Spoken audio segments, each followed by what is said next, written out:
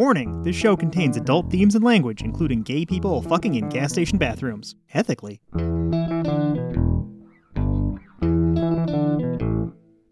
Disevidentia is an inability to reliably process evidence, and this is a podcast all about it.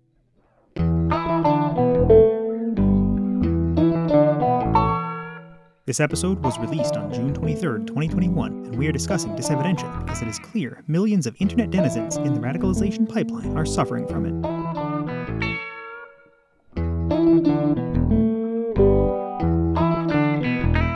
I am Mako. And I am Squeaky. We discuss logic and evidence because it is the right thing to do, and it is really hard to make a good joke about ethics. Check out our sponsors at disevidentia.com on our support page. And please check out the sponsored links in the show notes to read some of what we have been reading. You can support us by becoming a patron at patreon.com/disevidentia. If you have no money because that Gamergate lawsuit is just about to pay you out, you can still like, subscribe, and leave a review to help us out. If you have a paper you have written or a small business to plug, let us know. The small business of the show is Innuendo Studio. Check out their YouTube channel in the show notes. Today we are going to discuss ethics and academic studies, radicalization by algorithm, and we wax philosophical on the discussion of ideologies. But first, I am going on a rant about an attack helicopter with no tie to shitty Republican mockery.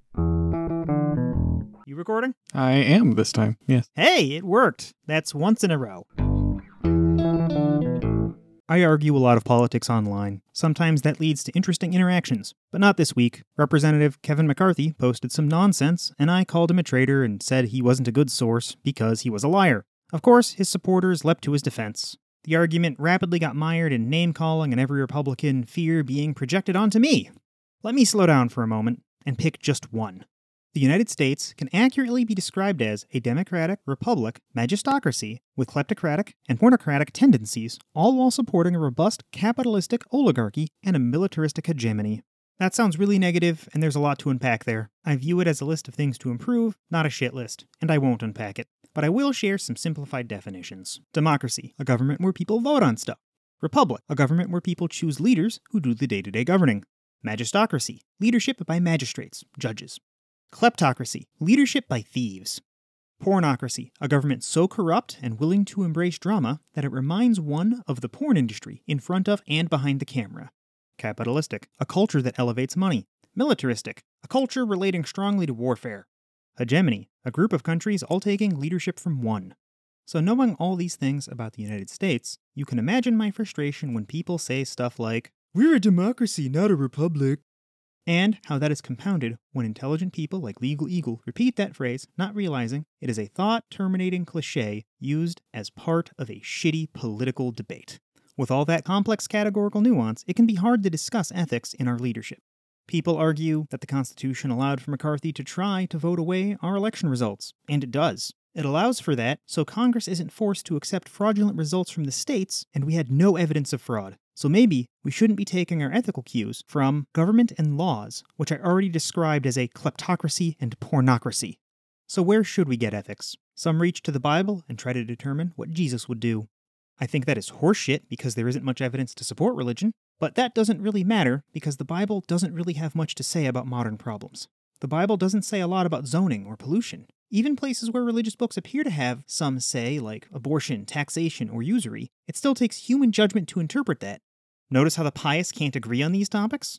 Some people might reflexively reach for science, but it doesn't matter how much you learn about the facts and reality of what is, it doesn't matter how much you study evolution, for example, because that can't tell you if genetically engineered corn is ethical. That study can tell you if the engineered genes can leak out into the ecosystem, or not, or if those genes will hurt people eating them. You can't infer value judgment from the raw data alone. You need to use human judgment at some point. Put another way, science can't tell us what we want to do, but once we decide what we want to do, we can decide how best to approach our goals using science. It is up to us whether we do that ethically or optimize for something else. I am going to pick on one extremely contentious but stale topic for a deeper example. In April 2011, one soldier named Chelsea Manning, but at the time Bradley Manning, leaked a video of an attack helicopter killing some journalists. I think we can all agree that killing people and killing journalists unprovoked is bad. If you can't, then fuck off. But they were in a war zone, and reviewing the full 38-minute video makes it look like the pilots mistook bulky cameras for weapons. They asked for permission to shoot, they took some precautions, clearly not enough, but more than one might expect for a war zone. Look at the full-length video in the show notes. The full video is not clear, and these kinds of mistakes happen in earnest in war. Communication is hard even on the best of days. People seriously discussed punishing or firing the pilots and their commanders. The ethics around this is way less clear than it could be. How do we consider accidents, or people who might be using accidents to cover up mistakes when thinking about ethics? Then the leaker, Chelsea, who claimed to just want to expose corruption, also released 750,000 other files. She was tried and held with less than the entirety of due process. She was a soldier and subject to the UCMJ, a sort of military-only law, in addition to normal law, and leaking such vast amounts put her in a special category, but also the relative ease she did it made leniency seem plausible. To leak this much when the laws were written would have taken semi-trailers full of stuff. Should punishment be harsh or lenient? The press coverage at the time made her holding conditions seem like borderline torture. There were accusations this treatment was in part because she was trans. Then her sentence was commuted to 7 years from what might have been lifelong incarceration. There were so many mitigating factors. Chelsea tried to go through appropriate channels, and it seemed to everyone involved that Chelsea thought she was doing the right thing, even though all of her superiors in the government disagreed that it was actually the right thing. How much should intention and goals factor in? Is any of that right or wrong? This topic is clearly too much for me to cover in a rant, but this scenario has enough moving parts to be used in thought experiments. Think bigotry against trans people is good? If Chelsea had access to cheaper counseling and not the hyper-masculine environment that is the US military, she might not have wanted to leak these documents. That is pretty damningly anti-bigotry and seems on firm footing with the evidence. Should we have not gone to war in the first place? Most listening now probably think it was a bad idea, but when we started, the war was overwhelmingly popular. We had evidence from previous wars, and perhaps we could have known better. Should leakers be punished more, or could leaks possibly be prevented by increasing the amount of material that leaves through the official channels? The evidence seems to show that beyond a certain point, punishment is not an effective deterrent, and at some point, national security is important and needs to be protected, so we can't just release everything. Maybe we should encourage a strictly volunteer military instead of coercing membership by paying for college with the GI Bill. If college were federally paid for, then Chelsea Manning may never have entered what was obviously a difficult situation. I can't do this topic justice. I want to revisit it more in a future episode, perhaps as a central topic. But we can keep asking hypotheticals about this situation because it is so public and has so much visible nuance. There are a lot of questions here and on ethics in general. I cannot provide good answers. I can say how I approach ethics. Here is how much I take for granted. I have no evidence that this is right beyond my own intuition, but I do believe this needs to be the foundation for human ethics. Just 4 words. We should minimize suffering. That short sentence does a lot of heavy lifting. It implies that we know how. With enough science and data, we can know how. You won't find that sentiment in most holy books, so that is an uphill battle. There are sects of religion based on flagellation, or horrible people like Saint Teresa, who encouraged and elevated suffering. Don't believe me? Check out the show notes at disevidentia.com and look at episode 10. Those 4 words also have a complex relationship with the law. Sometimes we must make laws that trade a major form of suffering for many for a small amount of suffering for others. Some of these trades are easy, like banning murder helps reduce murder victims, but infringes on the murderer's self-entitlement to kill. Other times, it is less superficially clear, and we have had to gather data, like how public education paid by taxes infringes on the wealth of all of us a little, but opens up so much opportunity, reduces so much crime, and otherwise improves life to such an extreme degree, it is obviously good from the perspective of minimizing suffering. I wish I could talk to each person who tries to shut down an argument about politics with witless quips about the country being a republic, and actually discuss ethics. I want to believe that most don't think that quip is actually the end of the discussion. But then I remember that 15% of the country is so bad at processing evidence that they think Q is real, and that more than 70 million people chose to vote for Trump when the alternative wasn't a racist kleptocrat. Whatever we do with ethics and laws, if we want to minimize suffering, we need to keep in mind that some double-digit percentage of our population is entirely incapable of processing evidence, and we have to make a system they can operate in and won't want to destroy. Oh, we don't have a joke in the warning. The carrot system failed us. I will go put carrots in the template. This is the greatest betrayal ever since I realized the buddy system can fail. So, welcome to the podcast. This is Sean. He is, for full disclosure, he's my brother. He is a master's thesis away from his cognitive psychology degree at UNO. Correct. Now, you listened and you noticed I made some errors about ethics when we were discussing it a few episodes ago. You have some experience with this?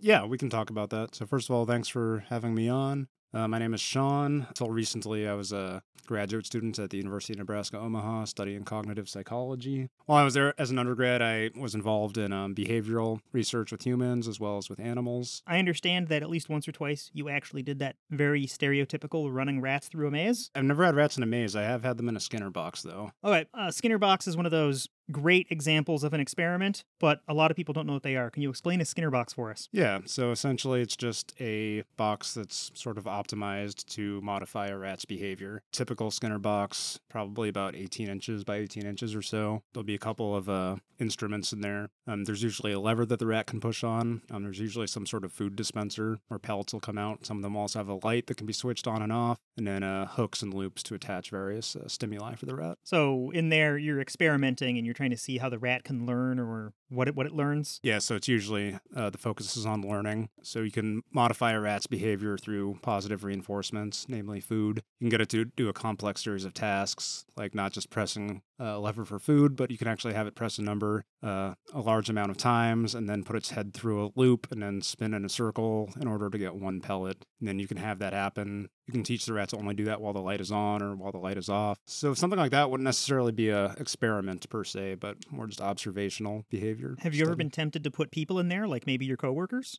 Not yet.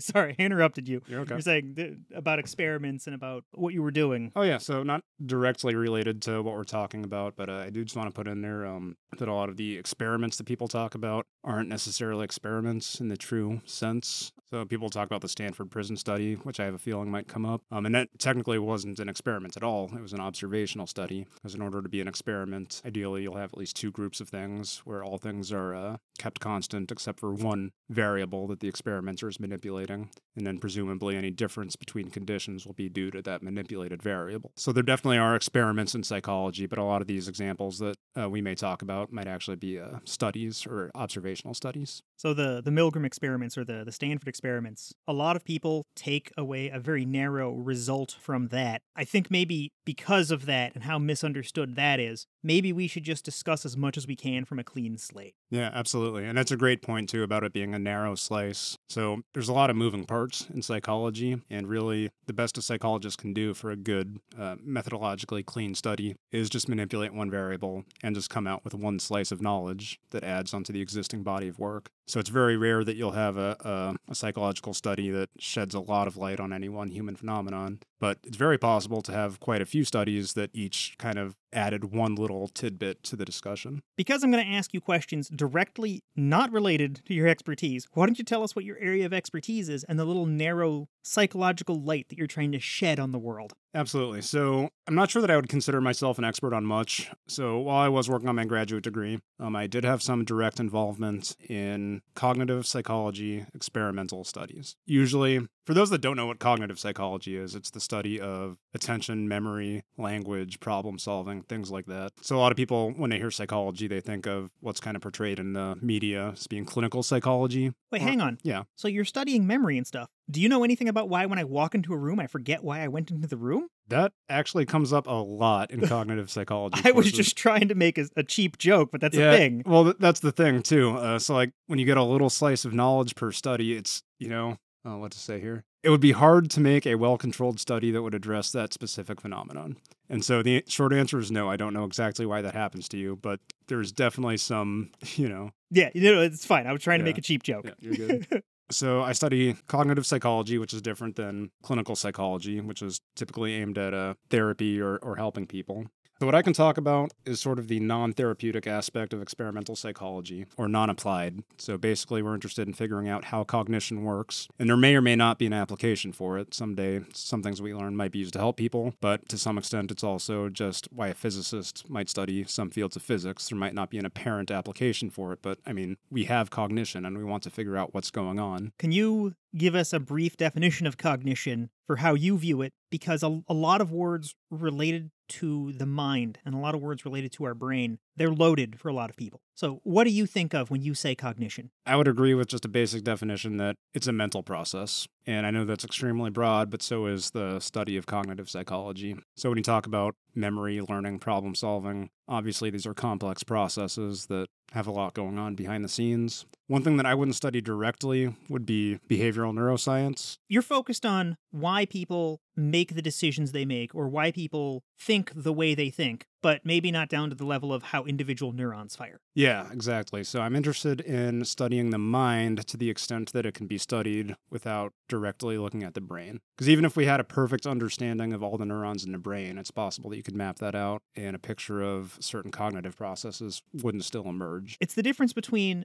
a painter studying how to move their brush and how to get an effect versus a chemist studying why paint is red. Yeah, I think that's a good analogy. Okay, awesome. I sidetracked you there asking you what cognition was. You were going to describe something. I don't know what it was because I cut you off. So I have a little bit of experience and expertise with that. That's really the extent that I can talk about. Originally, I think you had asked me to talk about medical ethics. That's exactly the faux pas we made and you emailed me about. Just full disclosure, I do work in a pharmacy, so I have some experience with pharmaceutical studies, but I've never been directly involved in a pharmaceutical study in a way that I was involved in experimental psychological research. So I'm not really qualified to talk about any sort of pharmaceutical research, at least beyond just what's available and guidelines and things. For anybody who does want to talk with us about pharmaceutical research, that is something we'd be interested in, especially with the pandemic, feel free to email us at contact@disevidentia.com. But thank you for that disclosure so we know what you do and don't know. So I can tell you what's supposed to be done if you go by the book in pharmaceutical research, but I've never been directly involved. Same thing with any sort of biomedical research involving devices, and as well as any sort of therapeutic interventions. You actually ran studies with some people back at UNO, right? Yes. Not me directly. I was a co-author, and I helped my advisor collect data. Okay, so you weren't in charge, but you were one of the researchers working on these projects. Sure. So what kinds of things did you have to disclose to these people? Because I claimed just naively that everyone was left in the dark all the time. Here's your $5 for participating. Now go fuck off. There are actually a lot of rules and regulations governing what people collecting data from human participants can and can't do. So, like, I can't stab people and just take their blood. No, you cannot. Okay. Well, I mean, you can do anything once, but that's... But the ethics board would frown on it, and I might not get funding for a second round. Yeah, absolutely. So a lot of studies, especially when psychology was young, and just medical studies in general, did some things that were certainly not very ethical, and people, had a problem with this. A couple examples would be the Tuskegee syphilis study. Oh, goodness. And that touches on race, too. Yep, absolutely touches on race. The big thing there was that participants didn't know what they were getting into. In fact, they were outright deceived, saying that they would be receiving free medical treatment, when in fact the researchers were actively withholding it when there was a life-saving treatment available. Yeah, and they were just giving black people syphilis. Don't quote me on this, but I believe that the participants in that already had syphilis when they enrolled. Oh, so they just withheld treatment for syphilis. Correct. So a semantic distinction. They let people die needlessly as opposed to killing people needlessly. Correct. It's not any better, but... So there have been a number of studies that kind of got the public saying, hey, maybe this isn't okay. That one is particularly egregious. Yeah. I am presuming that most ethic disputes aren't that extreme. No, most of them are not. In fact, as we'll go into, especially within cognitive psychology, the biggest sort of ethical concern we might have involves deception, like it did in the study that you had mentioned. So most of them are not that egregious, but there are others that are pretty bad, though. If you want, I could talk about some of those. Yeah, sure. All right. So there was a sociologist in the 1960s and 1970s named Laud Humphreys. Laud Humphreys? He was a sociologist who was studying sexual behaviors, particularly of homosexuals. And what he did to collect data was he would go into public places, things like truck stops, restaurants, find men who were seeking out sexual intercourse and make observations about certain demographic things, how they found each other. And the way that he sort of got access to this is that he would, quote unquote, stand guard while the men were engaging in, sexual relations. Stand guard. Yeah, so I've never actually read this book, but my understanding is that this is something that happens in that culture, or at least did. So standing guard is sort of like being a lookout to make sure they're not interfered with? Yeah, exactly. And so he would lie to them. He wouldn't tell them that he was collecting data on them. And then what he would also do then is he would write down their license plates afterwards and then Oh, no. and then go to their home a couple weeks later to question them on the behavior that they did. What? Yeah. How did he...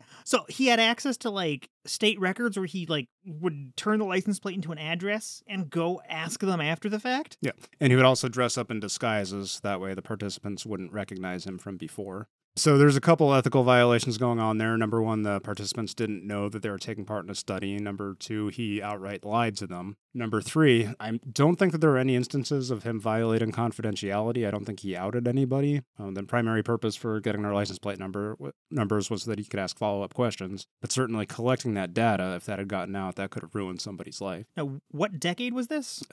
His book came out in 1970, and he was a PhD candidate. Okay. So at the time, there was a giant stigma against homosexuality as well. So he's doing this in a situation where he didn't give people a choice to opt out. And I remember a lot of discussion around scientific consent in like the 90s and late 80s. So this happened well before that, probably because of studies like this. Exactly, yeah. So I was going to talk about some of the standards that we have now. This was one of the kind of more high-profile studies that led to some of these guidelines and regulations. So now the Department of Health and Human Services, FDA, as well as the American Psychological Association have sets of standards and ethical guidelines researchers have to abide by. Shortly after these studies came out, the Department of Health and Human Services came out with something called the Belmont Report. It's just named that based on where it was written. It's published in 1979, and it kind of laid out what researchers should and shouldn't do if they have human subjects. And the three kind of main points that they came up with was that the researcher should expect for the person, there should be some form of beneficence involved in the study, giving them some benefit, and also justice for the participant. And three of the primary requirements would be that the participants would be informed of what they're participating in. There would be some form of assessment of the risk versus benefits to the participants, and that benefit doesn't necessarily have to be for the participant. It could be a benefit for society. All right, so just to make sure I'm getting what you're saying, the participants have to opt into the study.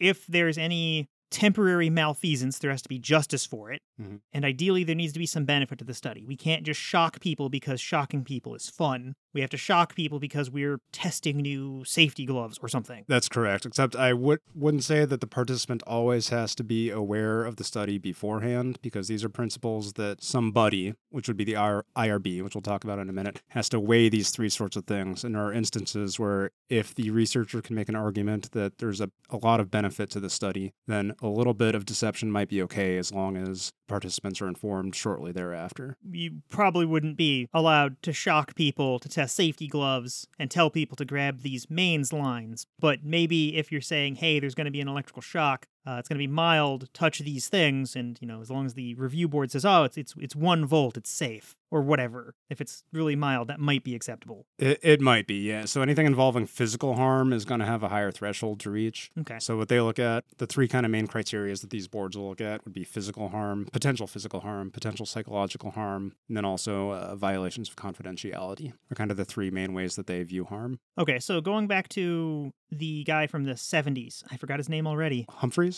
Yes, he violated confidentiality wildly. And actually, even confidentiality is even a newer concept to a lot of people. I mean, with all the talk of PII and different kinds of information that it's common at workplace, and PII is personally identifiable information. Mm-hmm. If you've held a job in a call center or writing software or doing anything in an office in the past 10 years, you've probably had to talk with someone about PII and your company's rules for managing it. Sounds like that wasn't even on the table or part of the discussion at all back then. Yeah. I mean, I'm assuming that people had talked about it, but there weren't rigorous standards in place for it. Okay. Yeah, I would have to think that doctors back then respected, like medical physicians respected their patients' confidentiality, but I don't have anything to cite there. It's one of those things where before things starts getting tracked, we don't know how good or bad it was, right? Like, I'm imagining an old-timey, sailing ship, in the 1600s, right? There's a physician on the boat. Yeah. Somehow I don't think he's going to keep all the medical records safe from everybody. He's like, oh, this guy got scurvy. Everyone go eat some fucking oranges. For sure. I'm thinking more like a Mad Men era where, if a doctor finds out that,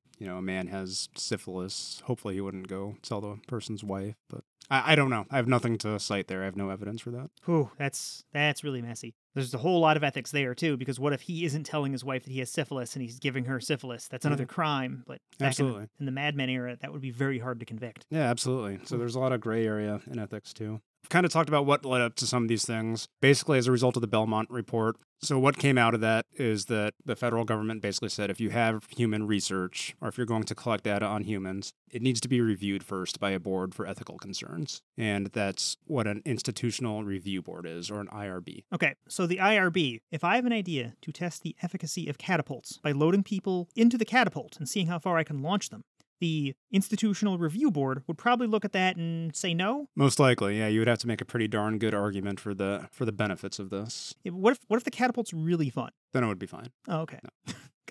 Yeah. So, I mean, so they would look at potential harm to the patients, the benefit to society. And you said they'd shoot down my catapult thing unless it was really fun. Yeah, you'd have to come up with some pretty strong justification for that. Okay, I'll work on it. So basically what an IRB or Institutional Review Board is it's a committee that reviews any ethical problems in whatever study you want to do. They could just say, no, you can't do the study, or more likely they would make recommendations on things you could change. And then you are not supposed to go ahead with that study until the IRB has given you the go-ahead. It has to be made up of at least 5 people, 1 scientist, 1 non-scientist. It could just be somebody from the community. When a scientist is saying scientist, do they just mean someone who's part of the program, or do they mean somebody with a PhD? Yeah, so I'm actually not exactly sure how that's defined. I would assume that it's somebody with a PhD in a scientific field, so something ending in ology. Okay, so any scientist. It could be like a sociologist. Correct. Or a physicist or something. Correct. It does not have to be like a chemist or anything. Okay, so these IRB boards have to have at least 1 scientist, 1 non-scientist? Yeah, and then that's the only definite criteria. They're encouraged to have a mix of men and women, although that's not a requirement. It's also a good idea to have at least 1 lawyer on the board, although that is also not a requirement. So in theory, the IRBs are a great idea. They'll look at the study, identify any issues, and then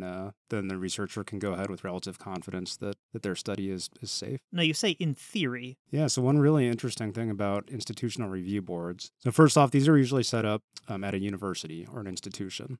And then a lot of universities will also require that researchers at that institution go through their review board. Then that review board would protect not just the participants because it's the right thing to do, but also for the reputation of the university, as well as avoiding legal or civil repercussions. That makes sense. Crossing your I's, dotting your T's, covering your own ass. Don't trust someone else's board because you don't know how that board was vetted. Yeah, so they're covering their own ass, but then it also happens to keep participants safe. Okay. There is an issue with them, though. Government doesn't require that IRBs keep any central database. We don't even know how many there are in the United States. There's about 3,000 to 5,000 is the estimate. And is it possible that an institution has multiple? I've never heard of that being the case, but I don't think there's any rule that would forbid that. Okay, interesting. But it doesn't have to be an institution at all. There are actually for-profit commercial IRBs. Oh, there's no way there's a conflict of interest there. Yeah, so there have been many problems with that when you're hiring somebody to review your ethics, especially when one thing that I did come across is that there's no shortage of issues that came up, especially in pharmaceutical research. Pharmaceutical companies will pay a company to look at possible ethical concerns. You know, that would be like a judge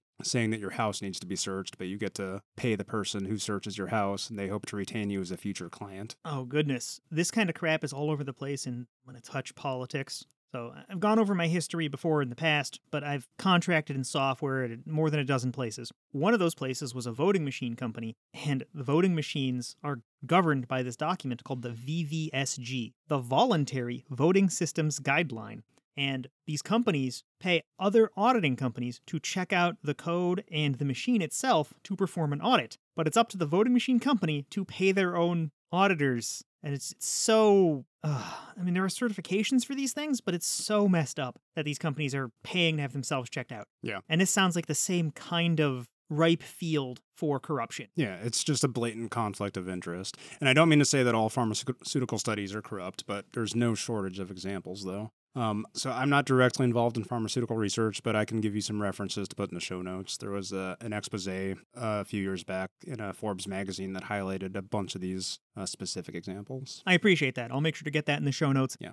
And also, I just want to point out on pharmaceutical research, even if the companies are corrupt, that doesn't necessarily mean that the results of the research study are incorrect. It may very well mean that the participants were mistreated. I don't even know why I'm saying this. I believe that pharmaceutical research is important, but there's conflicts of interest and ethical concerns a lot of times that go into them. Sometimes it's good to just air our concerns if it's not something that we're intentionally leading people or isn't a thing that's commonly talked about. Yeah. I know we talk a lot about free speech, and at the limits of speech being free, right, we can ask leading questions that are very damaging needlessly. But here, I don't think that's what you're doing. You're not trying to just throw shade at pharmaceutical companies. We're discussing ethics we're pointing out that there are questions. So no, this is a fine place to bring this up, Yeah. and I think our listeners will handle this information responsibly. Yeah, for sure. And in pharmaceutical research too, I have no doubt that there are a lot of good intentioned scientists doing the chemistry and, the physiology in them, and a lot of good intentioned people that work at these clinical sites that show up and do everything by the book. But I think that the main perpetrator of these offenses is kind of the for-profit pharmaceutical companies that then take the good science and sell it. Yeah, sometimes corruption isn't even about making a bad medicine,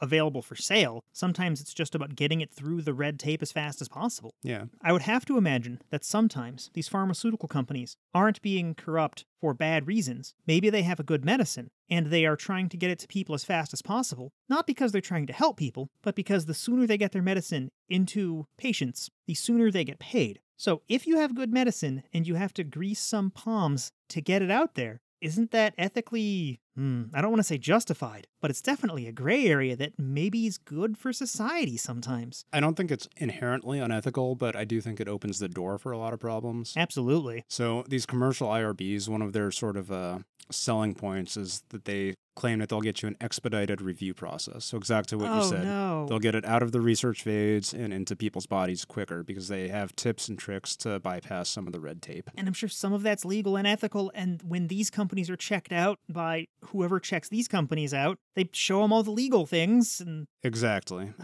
and then the illegal. Oh, God. Okay. So there are definitely potential issues that arise from that. I'm sure that when we do discover real issues, the government or the market does something to try to correct for issues. But I don't know. Do you have examples here? Yeah, I can definitely share some specific examples kind of recently. But I would refer you to the link that I'll provide for specific examples of ethical misconduct in Okay. at least in the pharmaceutical industry. Okay. Did you have other topics? Do you have questions you want me to ask to prompt you? Let's talk a little bit more about deception, if that's okay, because that was what had prompted this whole conversation in the first place. You had Yeah, we discussed it in the emails a little bit, and I kind of said that deceiving these students is usually fine because it's usually who's in the study, but yeah. you emailed me like the next day to correct it. Yeah, and I was listening to that, and I was just thinking, based on what I know about, psychological research, it just didn't quite hit my ears right. And I was thinking that they shouldn't have done that. I wonder if this was before or after, all these standards were implemented. So I went and I found the article, and you already addressed this on a previous podcast, but the researchers in that particular experiment did disclose to the participants what was going on before they even left the study. They also assured them that questioning the methodologies of a study is often a healthy cognitive response, was how they put it. So they had a conversation with these people that's called debriefing them. They were debriefed. And that is the standard. If you involve deception in any study, first you'll have to get that past the IRB in general. You have to tell them exactly in what way you're deceiving the person, why you're doing it, and what benefit is going to arise from it. And then you'll have to debrief the participants as soon as is feasible. So we had mentioned the Milgram study earlier. I think a lot of people have this misconception that participants weren't debriefed and they walked away thinking that they might have killed someone. Ugh. And this was well before the Belmont report. I And see.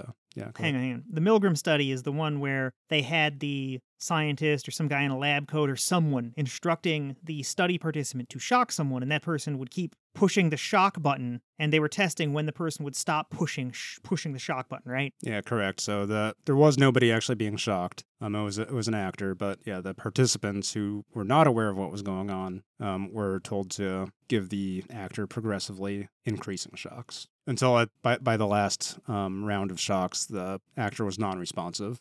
Non-responsive is a great way to say he looked fucking dead. Yeah. Actually, they couldn't see him at all. In order to keep consistency between participants, the responses were tape recorded. Oh, okay. The way it's portrayed in like YouTube videos and stuff, it always has like a guy in a lab coat pushing some, pushing some unsuspecting person into the button, and they have a guy on the other side of a pane of glass sitting there writhing. Yeah. If you like, I actually have the article. We can provide that in our show notes too. I absolutely would love to put that up there, yeah. But it's a short read.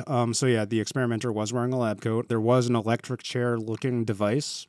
And so the experimenter brought both the participant and the actor into a room where they strapped the actor in. Oh. But then they went a couple rooms over then and had an intercom system. And from that point forward, the participant didn't see the actor until the conclusion of the study. The only communication was audio, and that was all on a pre-recorded tape. And then after, it's my understanding that the researcher or what's the word for the person administering the study? What's that person called? The researcher or the experimenter? Okay, yeah, then I'll go with experimenter. So then the experimenter, they had the same set of prompts to try to coerce behavior out of the study participant. Yeah, in fact, if the participant expressed that they wanted to leave, there were 4 word-for-word responses that the researcher had, thanks to the effect of, you must continue, you have no choice, things like that. And one of them was like, this is for the good of science or something, right? Something like that. It'll be in the article. But then what they had kind of decided was that if all 4 of those responses get exhausted, then they would let, quote unquote, the participant leave if they were that uncomfortable. But they never actually physically blocked them or held them in. I imagine at least some participants probably just turned around and walked away. I don't think anybody actually left. There were a Whoa. few. Nobody just left the room. A few of them refused to stop administering shocks, but at least in the initial study, 26 of the 40 participants went all the way to the potentially lethal shock. Goodness.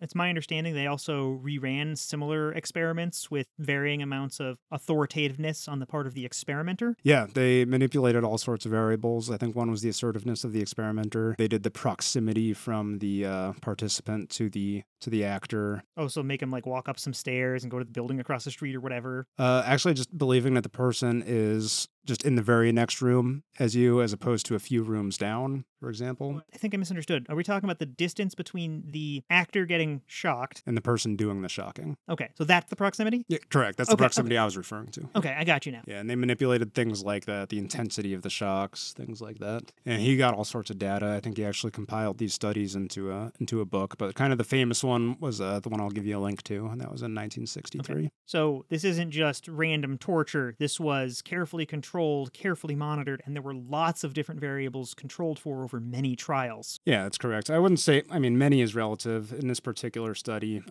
there were 40 participants, at least for the first one. Yeah, but that's just the one with the lab coat. Then they did the Correct. one where the guy was wearing other stuff. Yeah. That's the many I mean. But yeah, I'm slicing hairs here. No, you're good.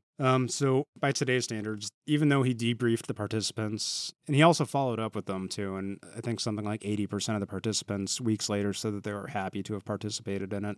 So it doesn't seem that there was any major psychological harm done to them, but that still would not be considered ethical today. So obviously the people were deceived. Deception is permitted in some circumstances, but the whole bit about making them ask to leave 4 times is not okay. One of the rights that participants have is the right to withdraw from a study without penalties at any time. So nowadays, if somebody says, I want out, there would have to be an extremely good reason that I can't even think of to not honor that person's wishes. Okay. That's all good to know. Yeah. So we're not going to be trapped in a lab and experimented on by Cave Johnson and given neurotoxin by GLaDOS. Yep. Sorry, I don't know if you've played Portal. I've seen you play Portal. Oh, the jokes just don't hit home if the other person hasn't played. Never mind. You had a huge stack of papers there. Was there another topic you wanted to discuss after deception? Or do you have more examples of deception? Yeah, I can give you some kind of more benign examples of deception. Sure. Digging into the nuances of what might barely get by or might barely get rejected today is probably more useful than looking at these extremes. Yeah. All right. So one of the things that cognitive psychologists have studied is false memories or just distortions in memory. There was a series of studies done by Elizabeth Loftus throughout the 80s until present day. And she had studied some ways that we can kind of implant false memories into people. So kind of a more benign example is Roediger and McDermott had these lists of words, and they would try to prompt people to remembering a word that actually wasn't in a list. And So they give you a list of 10 things: A, apple; B, banana; C, cat. And they come back and be like, all right, now tell me about chimera. Clearly that was the C word. yeah, so I can give you kind of a specific example. So first off, I'll point out that they deceived participants by not telling them exactly what they were studying. I think that they told them something that they were just studying normal recall, Okay. if memory serves. What they were actually doing was seeing if they could make somebody think that they remembered seeing a word that wasn't there. I can see why this would be very difficult to try to study if people are fully informed. Yeah, exactly. And so you would be compromising the integrity of your methodology by telling them what you're actually studying. But would they be told they're in a study about memory? Yeah, exactly. So that's a good point. One of the big things that the IRBs make sure that you have is informed consent. And usually a person will have to sign a form beforehand. And the researcher will just kind of give a little snippet about what they're studying. It might just say that we're interested in processes that affect how well we remember things. In this case, they were actually trying to elicit false memories, but telling the participant that would compromise the integrity of the study. So it's deception if you don't tell them that. I see. But you have to tell them that afterwards, Exactly. and that's the debriefing. Exactly. And so the researcher at that point, before the study, would have had to have told them what they were studying, why deception was necessary, what they're hoping to learn, and also why they don't think any harm would come to the participant. So that one sounds fairly benign. I presume that one made it through and all the way to becoming an academic paper that people could read. Yep, and there were no known issues or anticipated issues with it, and everyone's fine. Except the one guy who got abducted by aliens, those fake memories. Yep, Sorry. absolutely. That's a poorly... in the UFO community, there's this whole notion of implanted memories. We should probably do a whole episode about it. Yeah, I can definitely get you some links on that. Interesting. Also, when I'm not an expert in something, I'll just offer to get you links if I can. One kind of fun example from the study I was just talking about, one example of what they might have done was they might have had somebody read a list of words. And by the way, what they would do after the subject would read a list of words is later they would have them write down as many as they could remember. Okay. After some amount of time. And then the researcher might be like, oh, hey, there's a word here. Are you sure there isn't something between those two, or whatever they did? So what they would do is they would have a participant study a list of about 12 words. And so I have it right in front of me. One of the examples was the words mad, fear, hate, rage, temper, fury, ire, and a few other ones. But all anger words. Okay. But Yeah. you didn't say anger. Exactly. Okay. And so the participant oftentimes has another task to do for a few minutes, and then they go back, write down how many words they remember. Sure enough, a lot of people write the word anger down. And then you can actually get some percentage of people that say that not only do they think that it was on there, but they actually remember seeing the word anger. Interesting. Yep. And then, go ahead. So we talk a lot about evidence, and we try to, as often as possible, I don't want to say categorize or organize what kinds of evidence are better than others, but we do have to say that some kinds of evidence are more useful in certain conditions. Like, a photograph is better than hearsay. And this is one of the reasons why, a story or secondhand recall or having a witness versus having a camera, it's just not as good. Even if the witness is 100% trustworthy, people remember things that don't happen sometimes. Yeah, absolutely. Another kind of more applicable example. So what psychologists talk about a lot of times is ecological validity. That's the extent to what you're doing in the lab can be generalized to the real world. Okay. So clearly we can't take this anger thing and say everybody's fake all the time. Yeah, it's kind of a fun example, but you might ask when that actually, comes into play in the real world. And I'm not saying it doesn't, but it's hard to think of an example where it might. Oh, yeah. We can't then say that everyone misremembers emotion words, but we can say that is in the realm of possibility. This didn't rule that out. Yeah, so there was actually one researcher, one cognitive psychologist named Elizabeth Loftus, and her work was aimed at studying false memories in a lot of different contexts. And she was actually kind of influential in showing that witness testimony in courts of law isn't always very valid or isn't always super accurate. I'm with you. I've seen a lot of research in that vein. Yeah. So kind of one of the classic ones that she did was she would show people a scenario, a video of a car running through a stop sign. And in some of the experiments, it would hit another car. And they would ask the participant to pay attention, and then afterwards they'd be asked questions about it. And what they found was that they could get the participants to change their answers based on how the researcher asked the question. So how fast was the car moving when it went through the stop sign? How fast was it moving when it sped through the stop sign? How fast was it going when it hit the other car? How fast was it going when it smashed into the other car? And people would say that the car is moving faster if the researcher used the word smash instead of hit, and they would be confident in these answers. The listener can't see, but my eyes are going wide at how subtle the manipulation can be. Yeah, and wow. So now imagine a police interrogator asking these kinds of leading questions. Yeah, and often the police want to get to an answer so they can, be done, close their case, move on. If they think they have you, they'll ask the most leading questions they can. Yeah, no, exactly. So one thing I'll just say that cognitive psychologists have learned that is applicable is that memory isn't like a camera in your head that just records everything. We remember key points and gists, and then as we're recalling stuff, we fill in a lot of the blanks. So that makes us susceptible to these sort of erroneous memories where we might fill in the blanks based on our own biases or from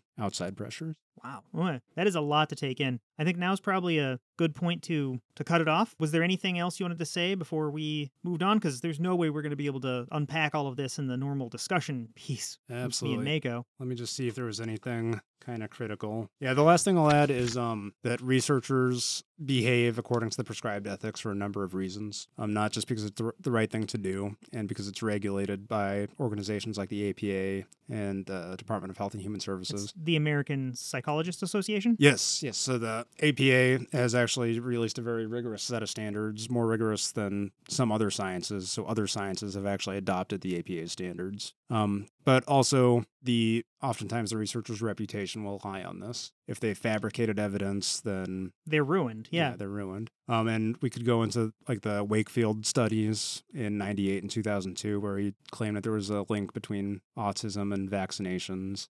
Yeah, So, that guy can't do science anymore. He has to rely on other things to make a living. yeah. So when we talk about ethics, the last thing I would say is that it's not just about treating participants right while you have them in your lab, but then also in publishing. There's a lot of ethics there too. You can't fabricate data. You can't cherry pick data. You can't plagiarize from someone else without giving them credit. So ethics really is a big area. We just kind of talked about the ones directly dealing with human participants today, but a good scientist will have to think about all these different kinds of ethics before they contribute to the science. Fantastic. I'm glad to hear that it's not just all the kindness of people's hearts. Yep. Did you have anything you wanted to plug? Any books, any websites, any papers you've been on that maybe people should read? We can link. I'm a co-author on 2 papers. There's really no reason to push them aside from just the listener's own curiosity, but they deal with visual word recognition, which is how quickly and accurately people recognize words. I helped my advisor collect data and run some statistical analyses, and I find them fascinating, so you can read them if you want. Fantastic. Thanks for coming, and I hope that maybe someday we'll have you back on or at least get your input on some things in the future.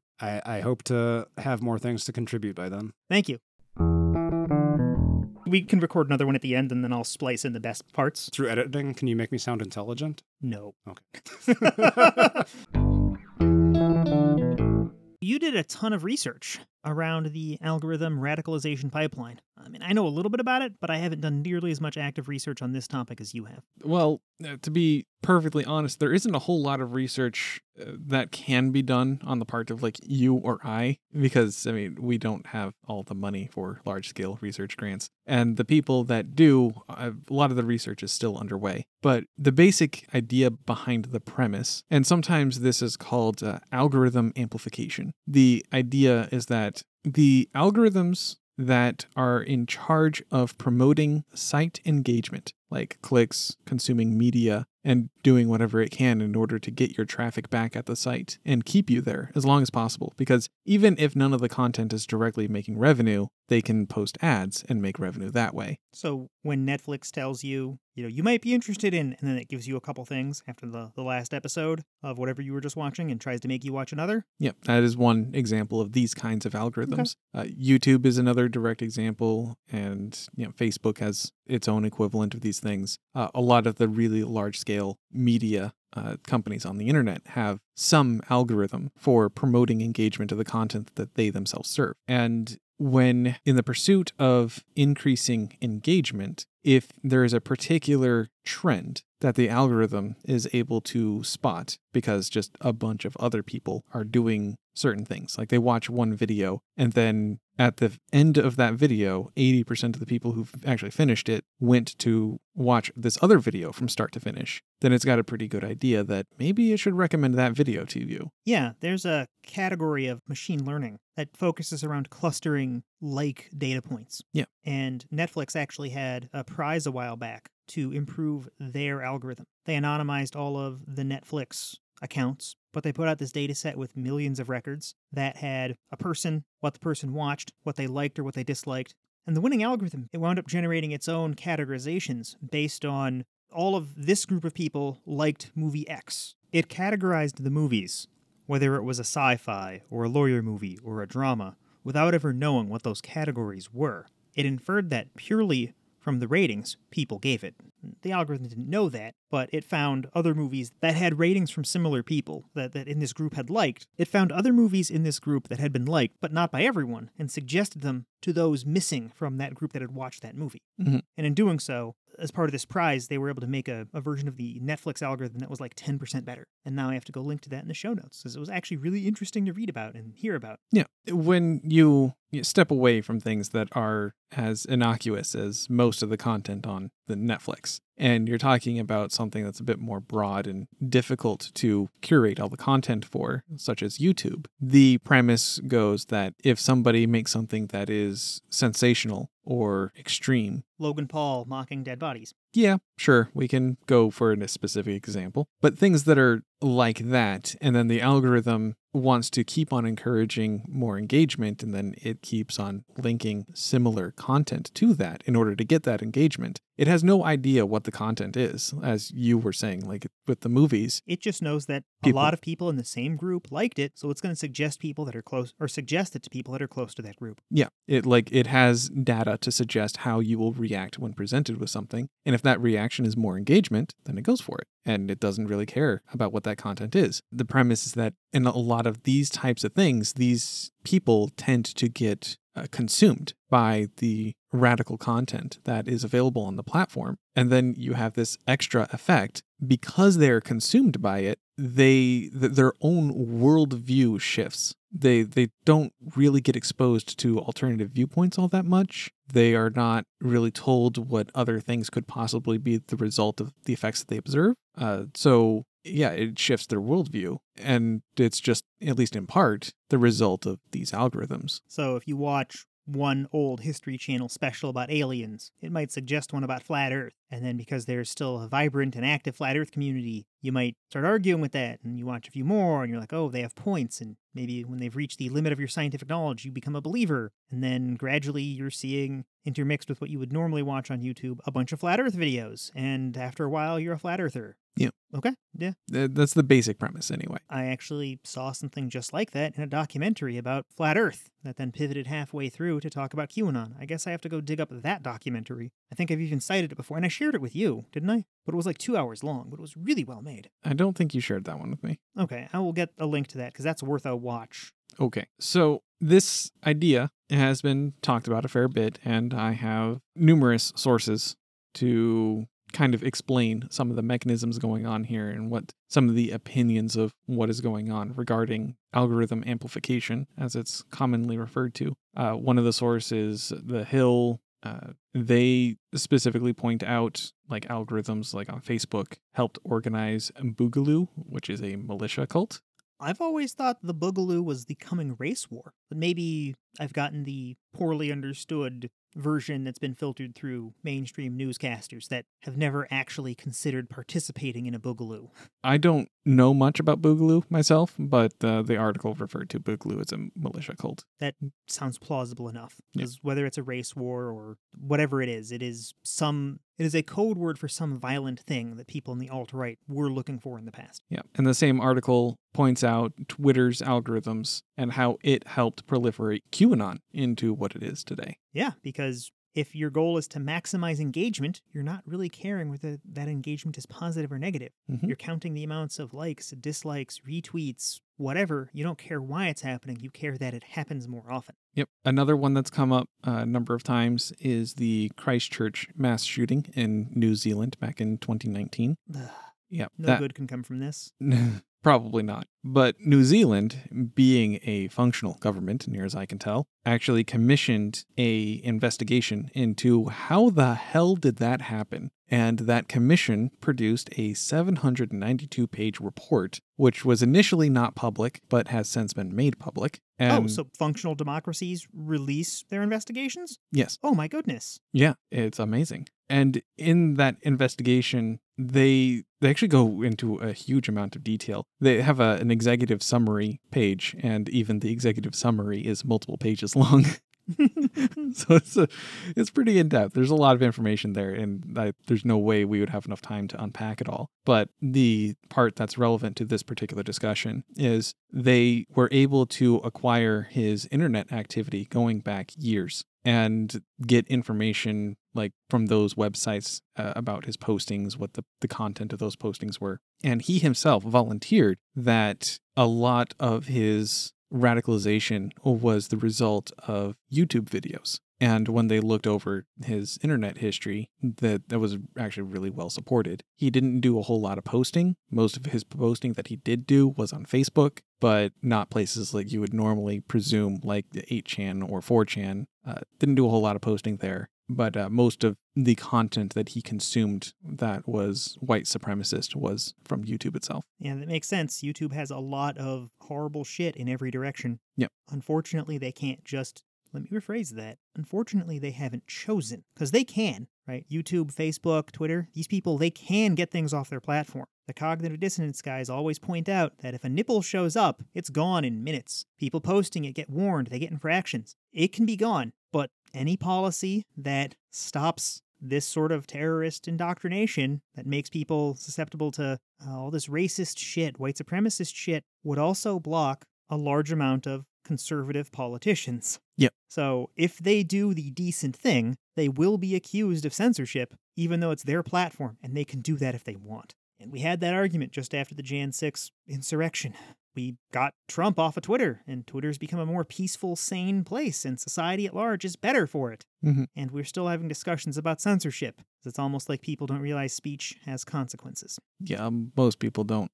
Most conservatives don't quite understand what free speech means. Even a lot of liberals think that free speech doesn't have real consequences. They think that you can just have people say anything and that it doesn't change anything unless it's good ideas. People only act on the good ones. Yeah, no one's perfect here, but I only know of one side that's trying to use it as an armed political point. Yeah, lots of conservatives want to use freedom of speech as a shield for their very shitty ideas. They say they want to kill Jews, and then they want to defend their right to say that horrible shit with free speech. And like, well, I didn't threaten any specific Jew, so it's allowed. I didn't violate the terms of service. Randall Munroe, he is the creator of XKCD. I believe he was quoting someone else. I could be wrong about that, but in one of his comics, he did point out that saying, hey, free speech is like the ultimate concession, because you're essentially saying that the best argument in favor of your idea is that it's literally not illegal to express it. It might be in the mouse over text. I will have a link to that in the show notes. It is in the mouse over text. So if you're on mobile, press and hold. If you're on a PC, wave your mouse over the comic and get the extra bit of text. When someone says, it's free speech, I'm allowed to say it, well, like, yeah, technically Congress can't stop you from saying it. Now give me a reason why it's good. And I keep doing that, right? I keep calling out conservatives. On LinkedIn recently, I've been calling Kevin McCarthy, the House Minority Leader, a Republican from California. I keep calling him a damn dirty traitor because he is. He voted to overturn the election on January 6th, and that makes him a traitor. That's it. You voted to get rid of the Constitution. Fuck you. Then people are like, he's not a traitor. The Constitution allows you to vote for that. I'm like, yeah, to prevent other traitors from taking control of the government. Or when a state lies and puts forward the wrong vote, or when somebody tampers with the state's vote. That's what that clause in the Constitution is for. And wasn't intended to justify arbitrary bullshit behavior like trying to overthrow an election. So these people are confusing what is legal with what is ethical, and they don't get that just because a law allows a thing to happen doesn't mean that it should happen. By that logic, some people shouldn't be allowed to speak like Nazis, and like paradox of tolerance, Nazis shouldn't be allowed to speak because they are harmful and instigate harm of their own free will. You cannot have free speech and groups that do that, and they're like, but Nazis are legal. I'm like, but there's no other reason to be a Nazi. Give me one reason why Nazis are good, and no one ever does. But then they're like, they pull out that old tired trite shit where they're like, I might not agree with Nazis, but I'll die to defend their right to say shit. I'm like, no, you fucking wouldn't. You weren't in the military. You're a fucking 70-year-old retired tax accountant in Florida. No. You wouldn't die to defend, no one's going to kill you so that Nazis can speak. You're already white. The Nazis aren't going to kill you. Fuck off. Sorry, just people get me worked up. I noticed. I'm pretty sure it's LinkedIn's algorithm putting me near a bunch of these people to maximize engagement. Very well could be, yeah. Hey, we came full circle. Woo. There's still a whole bunch of research ongoing about algorithm amplification. But some researchers from, I am not going to be able to pronounce that. Let's go with from Switzerland and Brazil. Which source are you looking at? Under TechCrunch. Yeah, Switzerland's École Polytechnique Fédérale de Lausanne and Federal University of Minas Gerais. All right, so from 2 universities in Switzerland. Oh, one of them is Switzerland, the other one's Brazil. Oh, okay. But yeah, researchers from these 2 locations, How the fuck do we get those 2 locations? There's some random pipeline between Brazil and Switzerland? What is this? They don't even share a language. Okay, whatever. But yeah, they conducted a study, and there's a link directly to said study that we have in the show notes. That's the acm.org link? Yes. Okay. I haven't read it. What's in the study? Well, it makes claims that they found a distinct pipeline effect on YouTube regarding radical content. This pipeline is slow. It took place over the course of years when they observed it. Hang on. The pipeline is slow to radicalize people, or the formation of the pipeline was slow? The radicalization of people, that pipeline. Okay. Yeah, like radicalizing someone is not a quick thing to happen. It takes time, at least according to them. And they did their research even without the presence of personalization. So like there's the broad patterns, but then there's like the more specific recommendations based off of personal data. And so even in the absence of that more specific recommendations, they still managed to find a pipeline, or so they claim. And they also do make a point to say that they're not sure if YouTube is actually to blame. That's considered outside the scope of the study. Okay. So they're not claiming YouTube is intentionally radicalizing anyone. They're just claiming that it is. Pretty much. Okay. And I'm pretty sure YouTube's not trying to. It doesn't help them to have more white supremacists or anything. Yeah. It even seems pretty antithetical to where YouTube is positioned. They want as many people watching their stuff as possible. Yeah. So that is one study that is in favor of the algorithm amplification that has been published, which is interesting. And of course, I do have to, at some point, I might as well be now, point out once again that these algorithms are not nefarious by design, not nefarious in nature. They simply exist to find patterns and use those patterns to enhance engagement among the people on the website. And then coincidentally, getting people near white supremacist ideas raises engagement. Yes. Because it starts arguments, it causes people to come back for more of the same content, it does all these things that makes YouTube more profitable. And it is understandable to people who are not technically inclined to ask themselves, well, okay, how can you engineer something like this and not be aware of this side effect? And that has to do with machine learning and how much guessing is involved in machine learning. Yep. I see here you have a link to How Machines Learn by CGP Grey. It's a great video. It is. It's 10, 15 minutes long. Yep. And it has that little robot they put through school. Mm-hmm. I haven't seen this one in a long time. But did you want to discuss that, or do you want me to explain one simpler algorithm? Because I've done a lot of machine learning stuff. Yeah, well, I wanted to... I don't want to go into the nitty-gritty of how machine learning works. I do consider that more or less outside the scope of this conversation. Oh, I wanted to do the Monte Carlo box of golf balls dynamite example. If you absolutely want to, then go for it.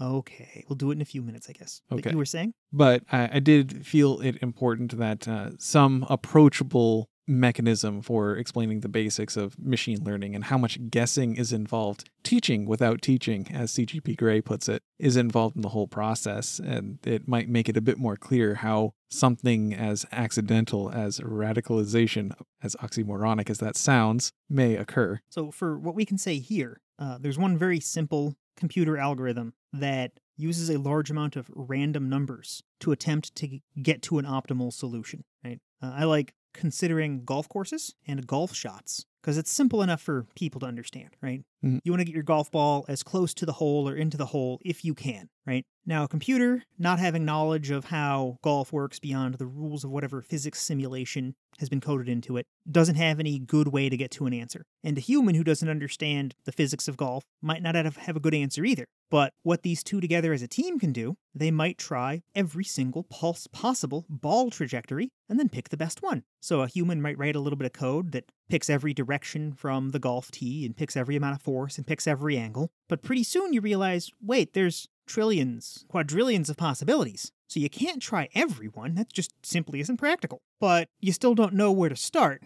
So what if you randomize each of those values? 360 degrees, maybe you care down to like fractions of a degree, so maybe you have 3,600 directions from the golf tee, different amounts of power depending on how you measure that. Maybe you want to try a million different levels of power, how many joules or something. And the angle, right? Again, you from straight out in front of you to straight up, and maybe you want 90 degrees, but you want down to the 0.1 level, so you have 900 there, right? Well, you can't try all those in any sort of efficient time. Imagine if you just try random stuff. the metaphorical equivalent of putting a bucket of golf balls on top of a package of dynamite and setting it off. You just launch golf balls everywhere. You blow a huge hole in your fake golf course, and then you go find the golf ball that's closest to the hole or in the hole, and you look up what numbers went into that one, right? If you're not quite at the hole, maybe you try a bunch of numbers randomly around that one, and you feed in more random stuff. So if it was at angle 82 with force 100,000, 45-degree angle up, pick a whole bunch of numbers close to that one and see if it gets closer. After a few iterations of this, you get to something that looks like a very good golf shot. Doesn't take a lot of computation power, you didn't have to check all quadrillion possibilities, but you still got to an answer in relatively short time. And the algorithms from YouTube and Facebook and LinkedIn and Twitter do this kind of stuff, where when they found groups of people, they will try throwing other tweets, posts, links, videos at us, and if we like them, it counts that as a hit, and it starts sharing those hits with the rest of the group. It doesn't know what works, but it tries and sees what sticks. Yeah. Was that too in-depth, or was that okay? Yeah, it was fine. I've disappointed you. Yes. I can only ever disappoint you. You're probably accurate. You're like that father that's just always disappointed. Are you my pod father? I gotta make these disappointed squinty eyes at me. He hates my puns. Perfect. Yes. But yeah. Should we go simulate this with real dynamite at a golf course? No. What if we ask permission first, but just don't tell them the quantity of dynamite? I feel like they'll still say no. And honestly, any golf course that would say yes, we might want to turn around and walk the other way from. What am I going to do with all this dynamite? Something else. Okay, fine. Not that either. Fine. I won't put it in the toilet. Why do you even have a toilet next to the microphones? What? You did what with your station? Oh, you didn't see? Look, right here, man, behind the desk. You do you. Okay, so how these machines learn factors into how this pipeline was presumably accidentally made. This doesn't make sense. It's not profitable for anyone to make a white supremacy pipeline. No. We discussed a few key examples with the Christchurch shooting and some of the initial Q stuff. Was there anything else you wanted to cover on this before we move on? I think we covered all the bases, and there's plenty of reading that we have in the show notes to cover more of the information. To cover that, we have The Hill, PBS, TechCrunch, and a study that they link to from those two universities. We have the Royal Commission report about the Christchurch shooting, How Machines Learn by CGP Grey, How to Radicalize a Normie by Innuendo Studios, and Randall Munroe's XKCD on free speech, and I'll dig up some explanation for the Netflix X Prize and that Flat Earth documentary I mentioned. Yep. John, I felt something move. Got a little wiggle out of it? A little wiggle. Just a little wiggle. We were going over some of the sources. We were talking about de-radicalizing people, and I pointed out that only recently have I heard the normal news sources I go through start talking about the notion that people don't respond to facts and evidence. Just after we started this podcast, actually, people started, like the Cognitive Dissonance podcast, the Scathing Atheists, those people, they started talking about how you need to have one-on-one conversations and accept and find middle ground or do that kind of stuff to begin convincing people. And one of our sources said that too, but he said it a couple years ago. Yeah, there's a few different flavors of that general message. Yeah. What else did we cover before? Oh, yeah, you mentioned the best anti-bullying defense. One of the more effective ways to reduce bullying, and in particularly any kind of psychological trauma from bullying, is to step in and defend someone who is being bullied. Not only does it prevent the immediate effects of the bullying, but it demonstrates to the victim that there are decent people that will defend other people. And that's a very positive, reinforcing notion. God, we sound like a fucking episode of My Little Pony. So to lay into that and try to recap some of the useful parts of the conversation we didn't get before this, for a lot of people, it doesn't matter how much the evidence or how wrong they are, and you mentioned that if you felt, and I'm going to put words in your mouth, I'm sorry, but I'm sure you'll correct me. I'll correct, yeah. You mentioned that you felt that if we can expose the cracks in someone's ideology, that they will have to reckon with that somehow. And I rebutted by saying people just recede because they don't consciously hold any ideology. Well, there is no one size fits all. That's the first critique to your wording I'm going to put out there. That different people are radicalized for different reasons. Some people are just in it for the lulz, or at least they think they are. Some people have just been indoctrinated by, for example, their parents for whatever ideology that they have, and they literally don't have any of the mechanisms to understand otherwise. But for some people, like maybe not exactly like what has been put forth by the other video you linked me from Innuendo Studios, the alt-right playbook, So in the video, they have somebody who is just being slowly indoctrinated by people that are infiltrating his normal social groups. And these groups stratify, is that the right word? They self-segment, they self-select, Yeah. something like that. Yeah. And that happens over time as discussions become more and more political and people don't want to engage in politics because there's the prevailing opinion that politics is toxic, which is not always untrue. In fact, it's frequently true, but it's also necessary. And to repeat a phrase that you put out there years ago, politics is the set of rules by which we all agree to live. That sounds like something I would say. Yeah. I would also say politics is everything. Politics is how we distribute power. There is no topic that isn't political. And even people recently who've tried to say things like, masks aren't political, they're science. I'm like, fucking science is political. There are people who vote because they think evolution isn't real. So yes, everything is politics. So then these groups that have these rules, like you're saying, they can leave anything out based on whether or not the group agrees or disagrees that a thing is or isn't contentious. Mm-hmm. Yeah, and that's something they briefly touch on in the video. But for some people who get indoctrinated through mechanisms where they are being presented with a particular reality and they want to uncover more and more about that reality, exposing cracks to those people. And like it's not as simple as saying like, oh, you're wrong, look at this. It's more along the lines of, well, are you sure that makes sense? Because even it itself can't be necessarily consolidated with this other thing that it itself is mentioning. Like, sounds kind of weird. Or trying to appeal to, regrettably, anecdotal evidence. You're like, well, if they say this, then, like, have you ever experienced that? In softer approaches like that, and then getting them to question certain threads. And those threads often lead to more questions, and that can de-radicalize those kinds of people. I'm going to go back to the person that inspired me to start this podcast. Mm-hmm. Me and him carpooled every day for 6 months. Yep. He simultaneously believed the Earth was flat and a disk, You mentioned him. and simultaneously believed the Earth was hollow and a sphere. He fully well understood that this was geometrically impossible. He was a software developer with a master's degree or a PhD, kids, 2 houses. One was a fixer-upper he was going to rent. He gave up math, the foundation of his mortgages, his ability to count his children, and the root of his profession in computer science before he let the ideology crack. To the best of my knowledge, he never did. Okay. I mean, that seems to be a crack in your ideology. I mean, if you disagree with me now, I think you're disproving your own thing, but I don't want to go there. That's a bullshit arguing tactic.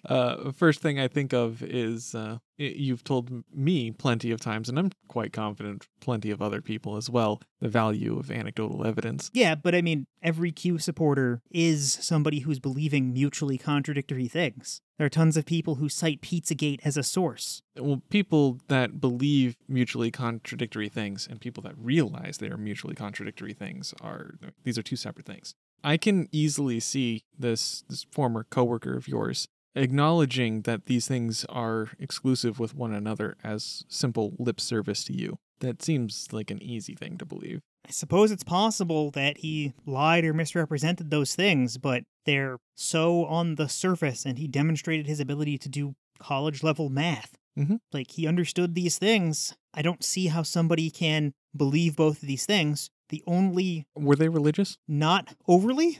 They're about as religious as a typical modern Q supporter might be. That sounds very religious to me. Well, a lot of modern Q supporters don't go to church every day. They don't do when you say religious, right? What a lot of people think is somebody going to church every week and, reading the Bible constantly. But he generally did appear to hold a belief that Jesus kind of existed, but he also said he didn't like organized religion. So he's in that category of sort of modern Christian that didn't attend a church.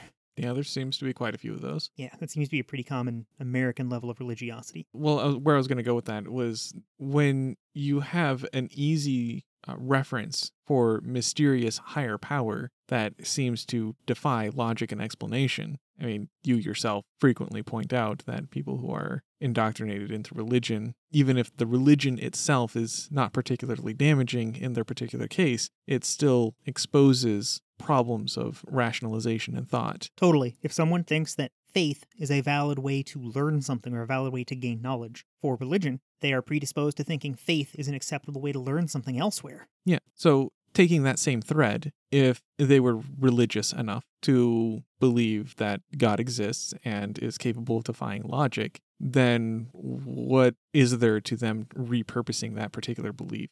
I think you're almost entirely correct in this. When discussing with him, he did make it clear for other contradictions that God could do anything and that anything that we didn't understand was likely divinely inspired or divinely managed. Yeah. Because we had lots of discussions, again, carpooling every day for a good long time. Often he'd bring up like a bleeding statue or something, and sometimes he would point out that or acknowledge that one was fake. There was one where there was toilet water that was leaking from a nearby building, and it looked like a Virgin Mary statue was dripping water out, and people were drinking the water and blessing each other with it, and it was found to be a leaky toilet in the next building over. Neat. Pretty fucking awesome. I think it was gray water. It wasn't black water, though. You know, it wasn't like poop water. It was like what went in the tank.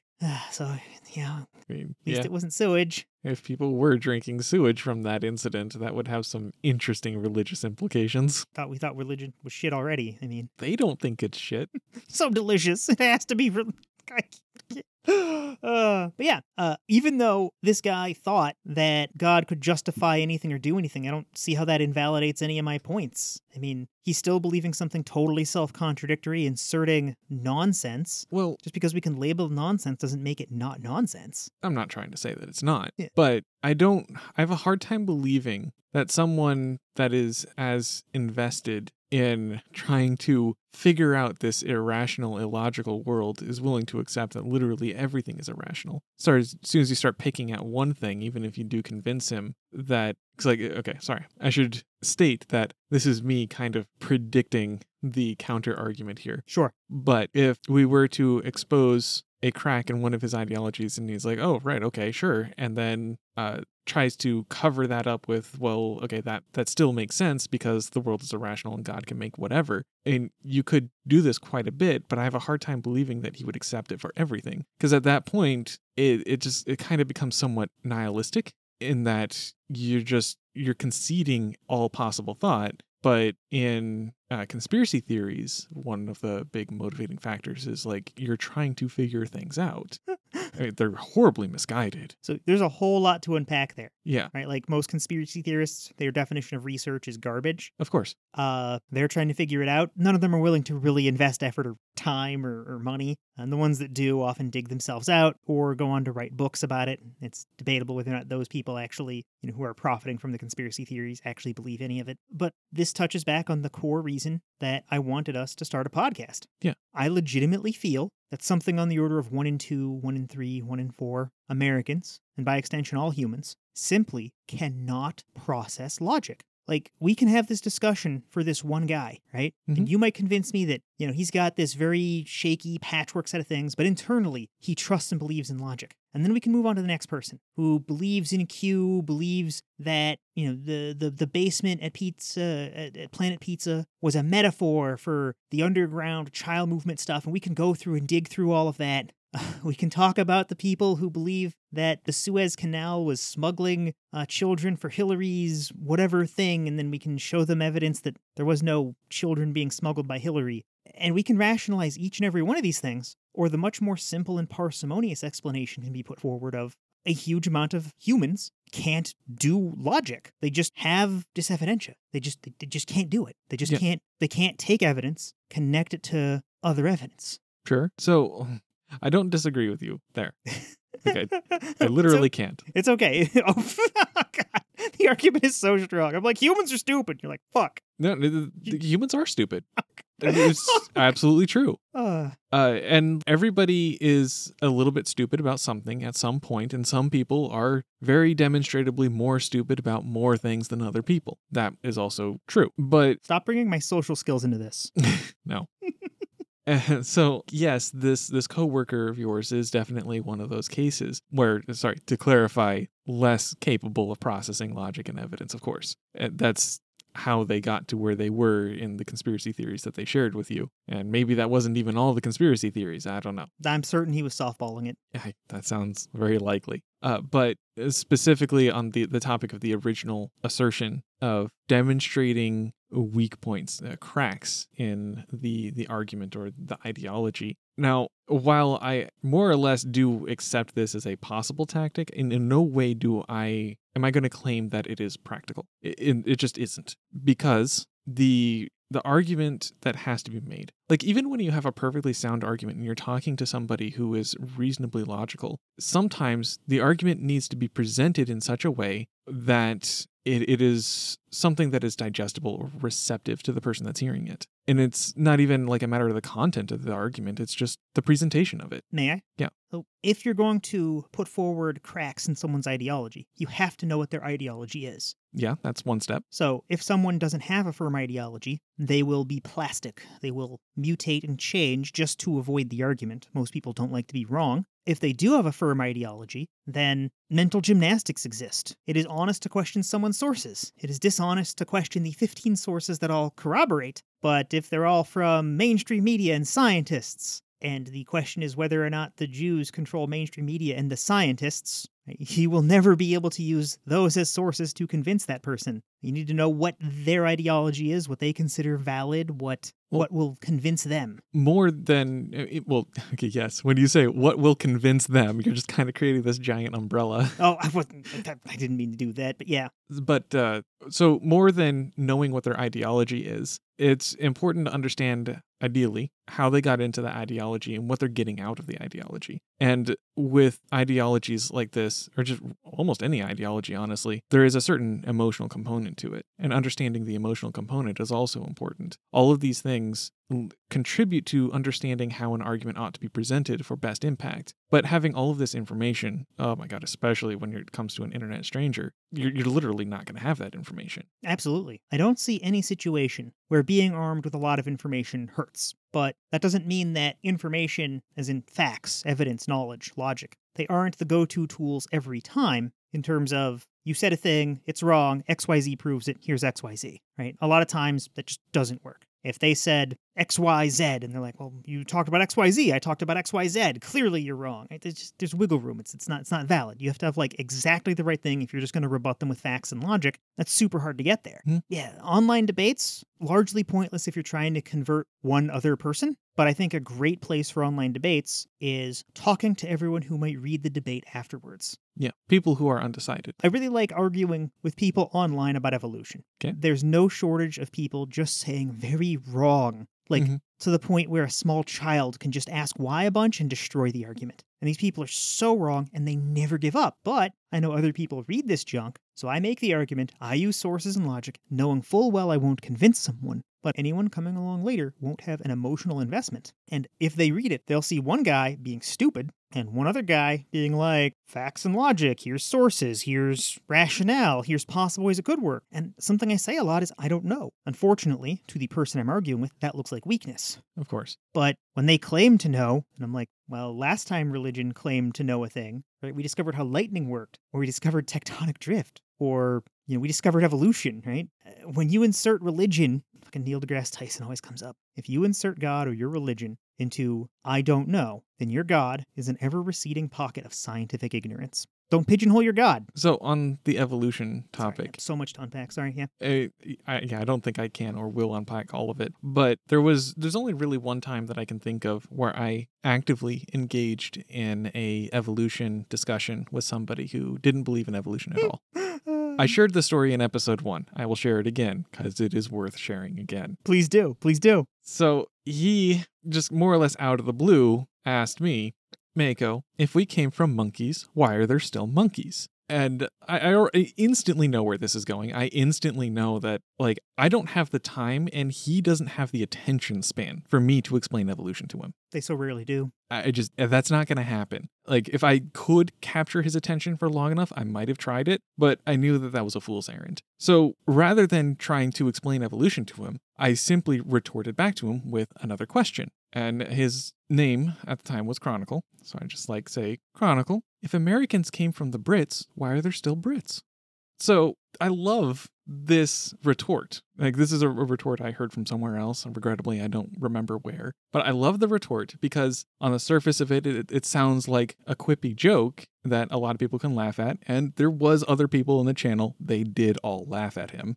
But when you really start to look at it, there's actually a lot of parallels. There's the Americans and Brits analogy is just a social version of what biology did over a shorter time scale. The same basic idea of, some population was displaced and then changed because of that displacement over time. You can still actually kind of connect the dots with the quippy joke. I think the parallels are even further. But yeah, that's a really good point. Because in both cases, it leaves both populations after the fact. Yeah. So he didn't bother responding. In fact, to the best of my recollection, he literally never brought up evolution again with me. I'll point out, you had something else there.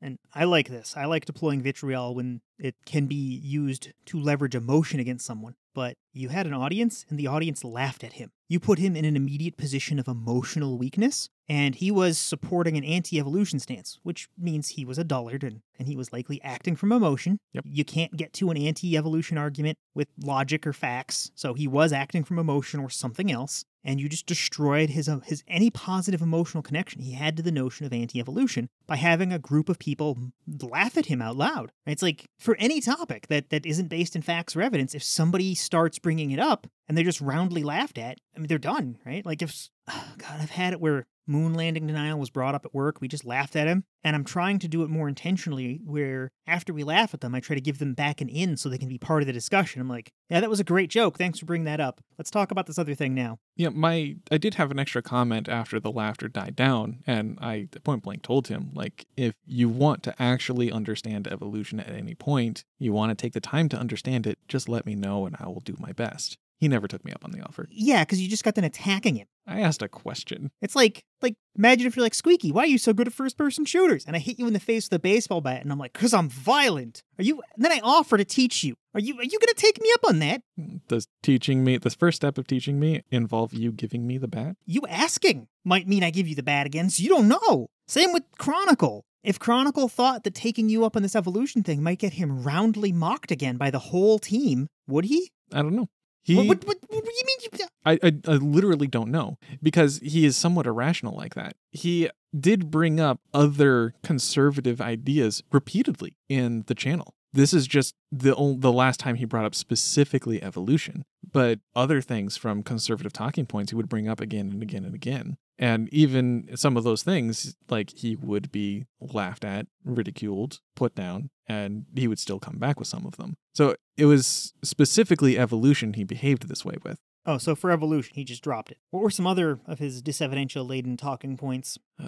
He thinks that the market should have, he believed in laissez-faire capitalism. The market should have total control over what determines what the market pressures are. And with that, a minimum wage should be abolished. Wow. Okay. So he wants to be permanently poor. That's interesting. And It's a bold stance. Yeah. He also felt that taxation was theft. He brought that point up multiple times. It is so common. Probably half the places I've worked, as soon as we start talking politics, people say taxation is theft. And then I'm like, how do you want roads to be built? And then usually the conversation ends. But every once in a while, someone gets the bright idea of, well, there should be road companies and there should be toll roads. I'm like, okay, how do we make that work without destroying the economy? And then the conversation ends. Sometimes they put forward ideas, but then they realize it's fucking stupid. Because you just can't. We have to, as a society, agree to share something. You cannot have a society without sharing. Full stop. Yeah. And roads are just common ground between us. I dare say, isn't that the whole point of a society? The whole reason we're social is because we benefit from collective efforts? I tried so hard with my pun, man. Come on. I had to. Yeah, I think you're right. I just think most of these other people think they could get by on their own. If you think you don't need anyone else, you're less likely to care about other people suffering. Well, going off of the video we just watched, these people are largely socially isolated. If they are exposed to viewpoints that validate social isolation in some way, then they might embrace, isolation in other ways. But there's another video on that channel that you really should watch. It tries to dig into what the conservative ideology is. Mm-hmm. And it's called Always a Bigger Fish, but it's by the same people, Innuendo Studio, so you have the link. Yep. He starts by laying out America as a dichotomy. We are a capitalist democracy. And he says people like you, me, and him, we start with the democracy part, and because we are democratic, everybody gets a vote, then on some level we have to be equal or worthwhile, so we want to maximize equality and equity. Some people take the capitalist part first, and they acknowledge that in capitalism that there is always inequality because when you have more options, you can get more options. So if you're rich, you can buy more options and become even richer. And the people who are pro-capitalist feel that this is fundamentally good because, in theory, if you get a good enough or a clever enough idea, or you're a good enough salesman, or you're somehow special, you will rise to the top. They feel it is a real meritocracy. Okay, so it isn't. We know that. Yeah. Right? There's too many in-groups, too much cliquishness, too much corruption, too much inheritance. The devil's in the details. Yeah. I think in theory you could build a system where you could build a meritocracy, but that just isn't modern capitalism. No. Right? Just if someone can inherit $1 million, and if somebody based on their race has a statistically lesser or greater chance of moving themselves up socially, right? It's not a meritocracy. It just, how many black billionaires do we have? Not nearly as many as we have white billionaires. Sure. Pretty sure that number's 0. I'm gonna Google it. Fuck. Pretty sure the answer is more than 0. In the US? Yeah, I think so. I type in how many black, and it says billionaire. Oh my god, the list is small enough to count. Yep. Black people make up about 10% of our population. There should be about 46. Yep. So we've got Oprah, Kanye West, Michael Jordan's a billionaire. Good for him. Also, all these people are really low down in the billions. Oprah's got 2.7. We've got 6 American billionaires who are black. That's only slightly smaller than I expected. It's much larger than I expected. Out of all billionaires in the world, that's 2,095 billionaires. Okay, Yeah. Clearly not a meritocracy. Yeah. Then to justify this and support this position, so people taking this capitalist view feel that this hierarchy is good, is natural, is correct, and that anything artificial is disrupting this. As long as the people who have earned it, who are worthy, have the power, then society will be good. Yeah. And these people often like to cite things like cell phones are cheap enough and we all have those, right? And they like to say capitalism did that, ignoring how much of the internet research was funded by the government, ignoring how radios were researched by the government, ignoring all the stuff the government did, or how the government had to break up AT&T. Yep. That's how we get racism into this. If there is a natural hierarchy, and if some people should be poor and some people should be rich, and if the current state of the hierarchy looks good to them, they will take it on their gut, and this is where the non-evidence-based rationale can get in. They will think that it should look like that, and anything that tries to change that is wrong. So as soon as we start talking about equity, we've already lost them, because in their opinion, well, the evidence is black people aren't as good at white people as this, and they take the current state of things as evidence, not realizing that's an effect, not a cause. Racism got us here, and most of them refuse to acknowledge that. So they let more racism in, and that's how we wind up with 6, 7, whatever. Like 3% of our billionaires are black, but 10% of our people are. There's a huge disparity there. You can't be as successful because of that, and they don't want to see rules that would change it to make it more equitable for everyone because they think it's already good and right. Blah. Well, Sorry. That, and they believe they have a personal stake in it all the time. They believe it's a zero-sum game, and anything that results in them getting more, or sorry, the black billionaires getting more, or anyone that's not them getting more, means that they themselves get less. Yep, because in this hierarchy, a hierarchy is a fractal of hierarchies. If you're a small business owner and you're doing something like plumbing, right, and you have a dozen employees, anything that shakes that up is a risk to you and your little hierarchy that you've built. Mm-hmm. People are afraid of losing that, even though it's not a zero-sum game. It's not, right? It's just, there is enough to go around. Even if it were a zero-sum game, I'm going to go back to my talking point, make the billionaires sell their yachts. Just take enough money from billionaires so they stop being billionaires. I think 0 is a plenty fair number of billionaires. Yeah, you can be quite cozy with many hundreds of millions of dollars. Yeah, I'll just take 100s of millions. I'm not greedy. Okay, you be you.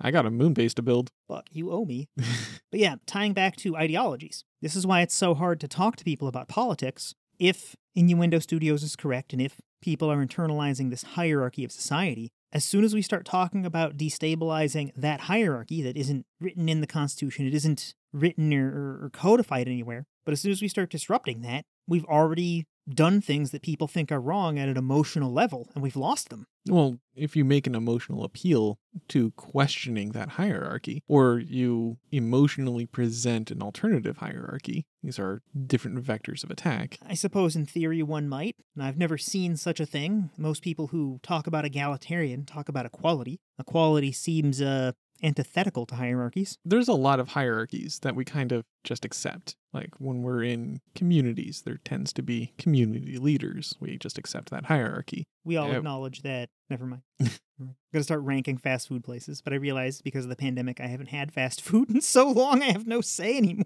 Well, I mean, restaurants in general, like you can still use information from before the pandemic. That's still relevant to the point here. And then like political hierarchies, like when I say political, I don't mean like what I was just saying with communities, but like actual government politics. Then there's like hierarchies for like even intelligence or like the perception of how good different people in a community are at given tasks. We assemble people into those hierarchies. Attractiveness can establish hierarchies. There's a whole sorts of hierarchies that we just innately accept and move along with our lives with. Sure, but any of those hierarchies still seem either irrelevant or incompatible or not relevant to the democratic egalitarian we were talking about earlier, where like everybody gets one vote, everybody gets equal say, everybody gets equal representation, everybody has real chances at economic mobility. Somewhat, kind of, sort of. Like, I get that there is no direct connection between the two. Like, you can't just take someone who believes in the, like a monetary hierarchy and shake that out from under them by saying, oh, well, here's attractive hierarchy. That's nonsensical to people. Yeah, no one's taking the hierarchy based on what Hot or Not produced and saying, here's the hottest person, give them money. Holy shit, is that website even still up? Well, is it? I don't think I'm it is. checking. I'm Check checking. it. Nope. It redirects to chatdate.app. Chatdate.app. Sounds reputable. Oh, yeah, totally. So that's a emphatic no. Hot or Not is not still up. For people who don't know, Hot or Not was the center of some of that revenge porn nonsense, and in general had a bunch of pictures people didn't want up there, and you got to compare two people and say which one was more hot, or rate people on a scale of 1 to 10. Yeah, it was And- single image rate 1 to 10. Yeah, and they had a bunch of pictures that weren't, that there wasn't permission to have up there. Yeah, But anyway, Yeah. that's not relevant to here or now. No. We're just talking about aesthetics. we digressed a bit there. But No one's saying that those relate to democracy. like if you take that basic concept and you use that to try to present like an alternative hierarchy or attack the existing hierarchy. Like one thing that I've heard before when trying to like demonstrate that the monetary hierarchy is not exactly a merit-based one is how do they do it? Like they were talking about like the amount of actual work that goes into different jobs. And Just compare the effort a burger flipper does to the effort a CEO does. Notice how little golfing the burger flipper does. well, there is that. But going one step further than Burger Flipper, like presume you have a single mother of 3 that has to hold down 2 or even 3 jobs in order to maintain living conditions. That is an outrageously extreme example, but it's one that exists. And you're going to try to tell me that a cushy, golf-going CEO is doing more work? And that's somehow being reflected in the merit in all Well, of this? Somebody taking that meritocratic hierarchical stance would say that black person shouldn't have had so many babies. And yeah, that's racist as fuck. Mm-hmm. I have But it is what I've had people tell me. And yeah, it is also then... Sorry, I'm going to digress. Is that okay? Sure. These are also the same people who then are anti-abortion, anti-sex education, and somehow say that people should have the know-how to just not have kids when they're in a position where they don't have access to good knowledge, condoms, or just even leadership and guidance that would tell them to, hold off for a little bit. The one time we weren't talking about exactly this, so it's not a great example. But one time I did have a conversation remarkably similar to this, and they didn't bring like race into it, fortunately. Race doesn't always get brought into it, but people often talk about how urban people shouldn't. Well, even urban wasn't. Oh, yeah, that's So- veiled racism, yeah. But I did. Like, people did kind of knee-jerk a little bit, like, well, okay, well, why does she have 3 children if she doesn't have any, actual skills to get into a job with? And then I just point out, oh, she's a widow. Oh, shit, that shuts it down hard. And then they don't know how to respond to that. The capitalists I've responded to would say, should have bought some life insurance. Life insurance didn't pay out all that well. Or her life insurance didn't, or just it Yeah. doesn't in general? This is, well, okay. In this hypothetical? In this hypothetical, yeah, I would just add that extra detail. But as far as real life, I mean, it depends on your life insurance policy. Some policies pay well, some don't. But one interesting detail about life insurance, one of the reasons why life insurance is so cheap is because a lot of people simply don't collect on life insurance. Because what happens is the person gets life insurance. They don't really tell anyone else around them about it. And then when they die, the necessary documentation and just awareness of that policy doesn't get passed to the next of kin or anyone executing. The knowledge of the policy dies with the policyholder. Yeah. And like a lot of other people think that they will just automatically be receiving the life insurance money. And like, no, you have to be an active participant in life insurance. You have to have all the documents. You have to verify everything the way that they have stipulated. You have to go to them and present all of this in order to receive the payout. And a lot of people simply don't. And that is why life insurance is so fucking cheap. Because I'm sure that's one of the contributing factors. Yeah. So I actually worked at a life insurance company for 3 months. This wasn't a contract, but I got a contract 3 months in that paid me way better.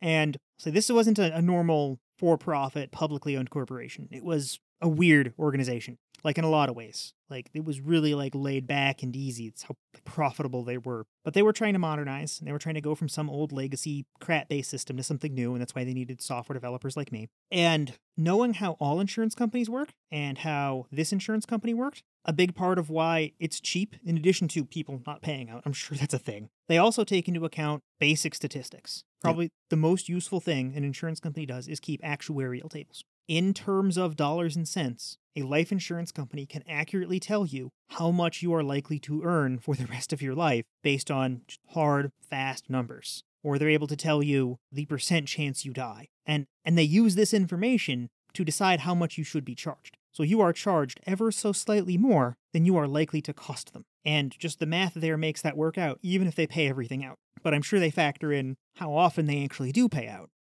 Sorry. Yeah.